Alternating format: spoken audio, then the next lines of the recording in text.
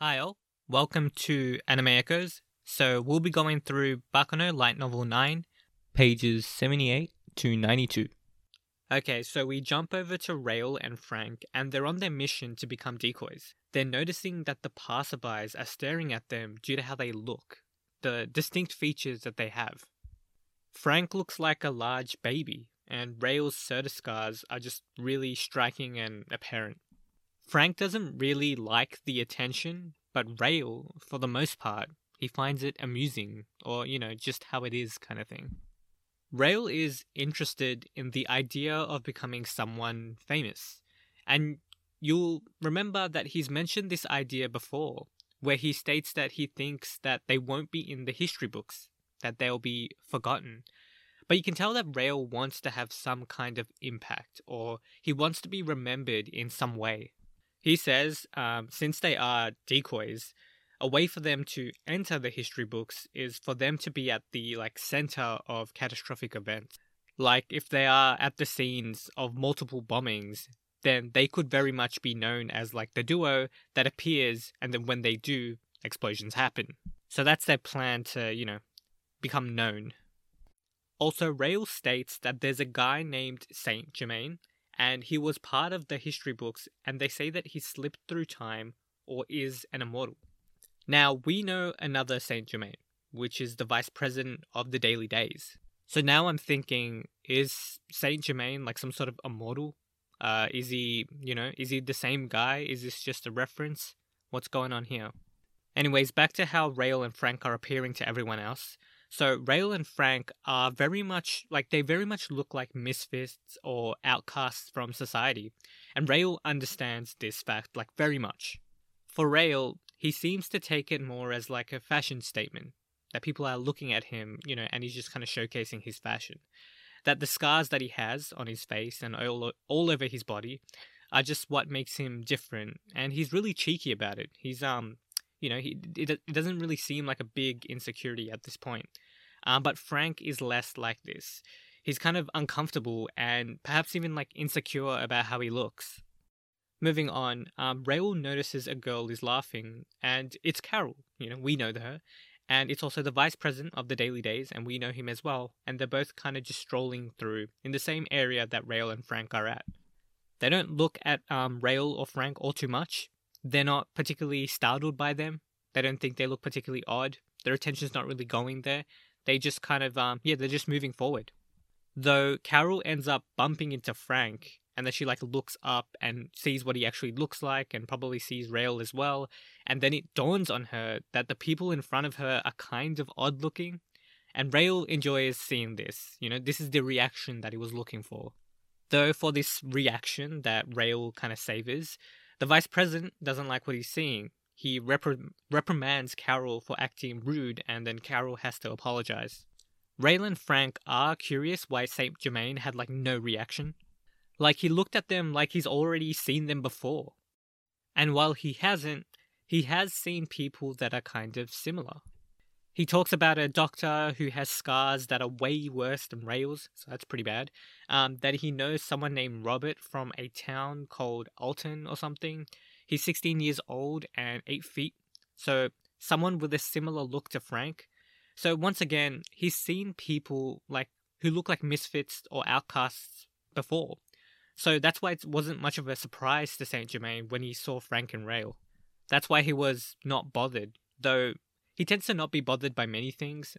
He doesn't get fazed by anything. He doesn't even break into a sweat when a gun is pointed at him, when Hilton's pointing the gun at him. Is he the Saint Germain that's lived for centuries? I am kind of wondering about this. Where does his tenacity come from? Why is he so bold? Why is he not fazed by anything? Is it because he's lived for centuries? Is that why? Also, this dude might be someone that Lad would really want to kill. Someone who thinks that they aren't going to die in any circumstance. Oh, well, actually that's not true. So, the vice president in the prologue scene did give his information over pretty readily once his life was on the line. So he's not thinking that he's bulletproof or anything like that. He's not in a situation, if a gun is pointed at him, he's not thinking, man, I could just, I'm not going to die at all. I'm really confident right now. He's not that kind of person. He's very calculating and he knows his limits. So it's less about not fearing death. And also, like, upon seeing like Senator Barium, like, he did reprimand Carol for freaking out and losing composure.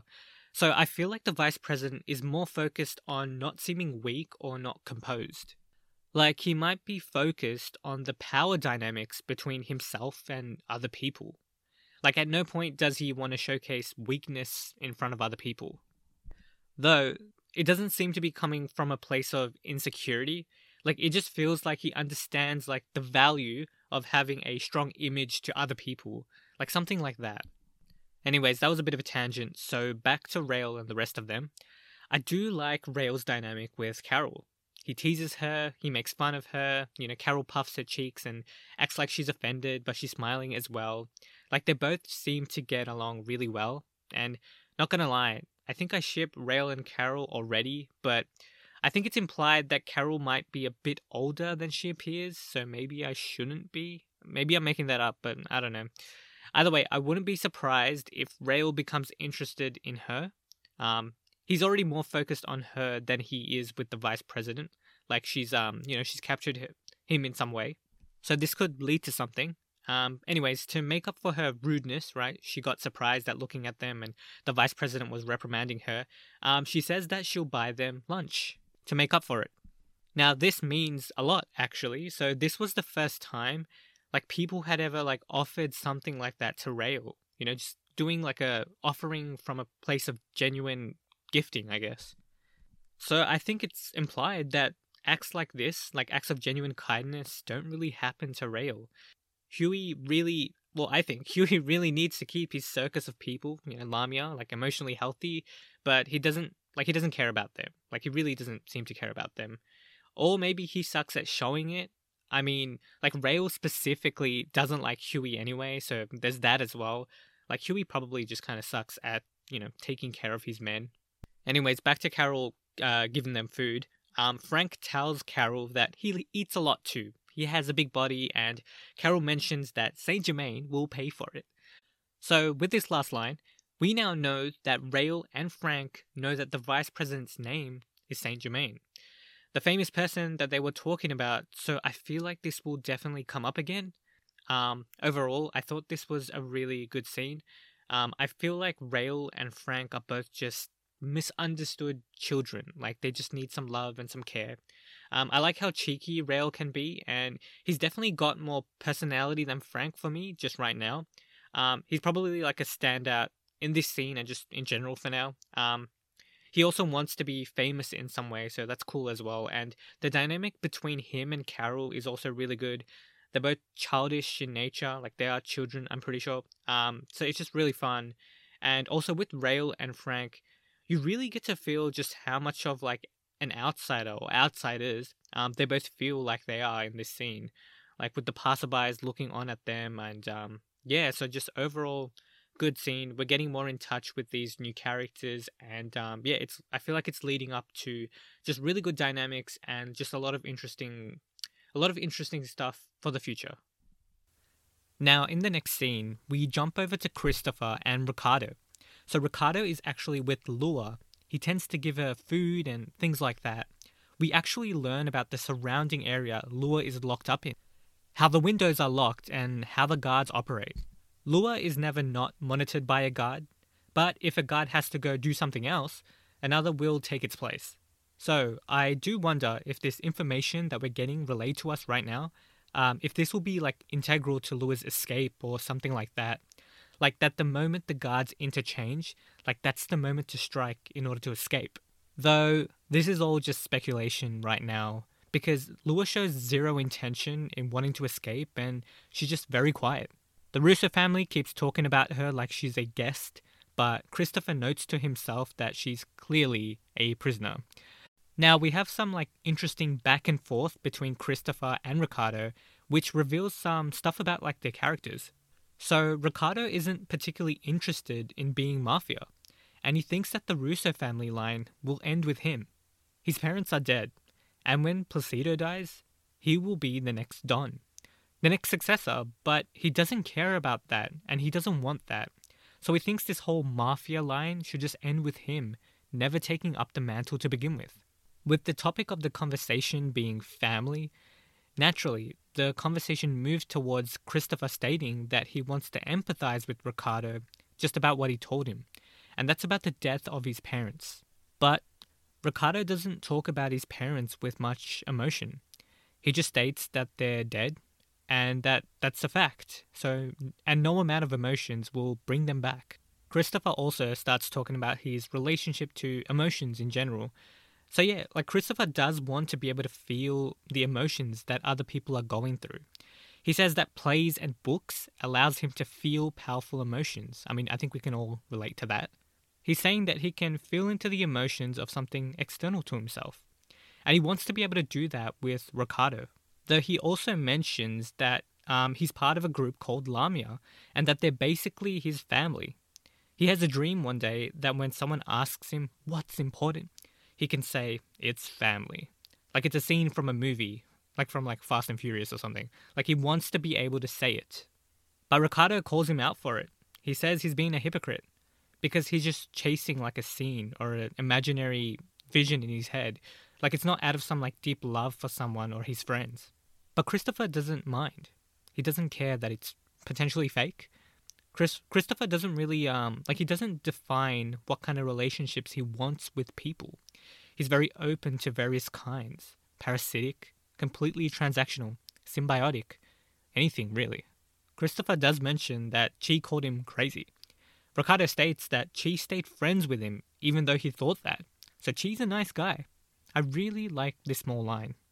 Chi was kind of insecure about his friendship with Christopher. You recall that in the 7th novel. So it's nice to see Ricardo kind of validate that Chi's a good friend to Christopher, all things considered. I thought this was like a small, heartwarming moment. I also want to add that this more somber, post-defeat Christopher is just fantastic. I already liked him, with his cool design and interesting dialogue, but this Christopher is even better for me. He's very open, he talks more thoughtfully, he's still crazy, but you can tell that there's definitely something different about him compared to before, and I really like it. Also, his relationship or the dynamic between Ricardo and Christopher is just great. It spelled out for us why they have such good chemistry as well. The reasons given are this. Christopher is an eccentric, isolated from the world due to being unnatural. And Ricardo is isolated from the world due to being the grandchild of the Don of a mafia gang. Though with Ricardo, you can tell given his personality and how standoffish and direct he can be, he would probably feel isolated even if he wasn't the future Don. Now, moving on, we already knew Christopher likes plays for getting in touch with emotions and stuff like that, but also Christopher likes to read. He likes to read plays and books and things like that as well. And this makes sense because the poet in a previous scene does say that Christopher's the only person other than himself within the group that has a fascination with words as well. So that's a pretty cool similarity, I think. Also, Christopher ponders why the twins haven't reached out to him yet. It's been a while, so that is pretty strange, he thinks. We get some small tidbits about the twins, which is always welcome. How they appear out of nowhere, so it's confirmed that they are female and male respectively, though the person that arrives to contact Christopher is always different. Now, Christopher's always been under the impression that if he calls out a twin, that they will just pop up out of nowhere, but that hasn't been happening, and he's thinking that's probably because they don't know where he is. They don't actually have eyes everywhere. It's just in certain locations. If the twins know where Christopher is, then their eyes will follow. Christopher does wonder if they're done with him. If Huey is done with him. He doesn't seem to mind that though. He's quite okay with watching Ricardo grow up and become a Don. So I guess Christopher doesn't actually believe what Ricardo is saying about the Russo family line ending with him. Christopher might think that in the end, Ricardo will become a Don regardless. Or he thinks it's inevitable or something he'll grow into. Anyways, Christopher's traveling with Ricardo to get Lua some books, but Placido calls him over. He tells him that if anything happens to Ricardo, he'll end him. Also that Christopher will get busy soon, someone's being released from prison that wants to kill Ricardo. Christopher doesn't show much respect to Placido. I mean, why would he? showing clearly that his employer is just Ricardo and not the rest of the Russo family. Placido doesn't care all that much though, like he's pretty okay with it. Like he might have cared before, but now that he's immortal, there's no need to have a grandchild to be alive actually anyway. He can just live forever, like that's what he's thinking. So all that pressure on Ricardo, the poor kid, he doesn't even care about him now. And that's how the scene ends. So I thought this scene was really great. I love Ricardo and Christopher's dynamic. They have a really good back and forth. They have different personalities and they really vibe. I do really like how detached and direct Ricardo can be when they talk. It feels like he doesn't really consider Christopher's feelings when he says things. He just says what he feels at any given time, and Christopher's completely okay with that. He basically kind of does the same thing, just in a different way. Less detachment, I would say. Anyway, I've already gone into why I like Christopher in this scene, so I won't repeat that. Anyways, really good stuff.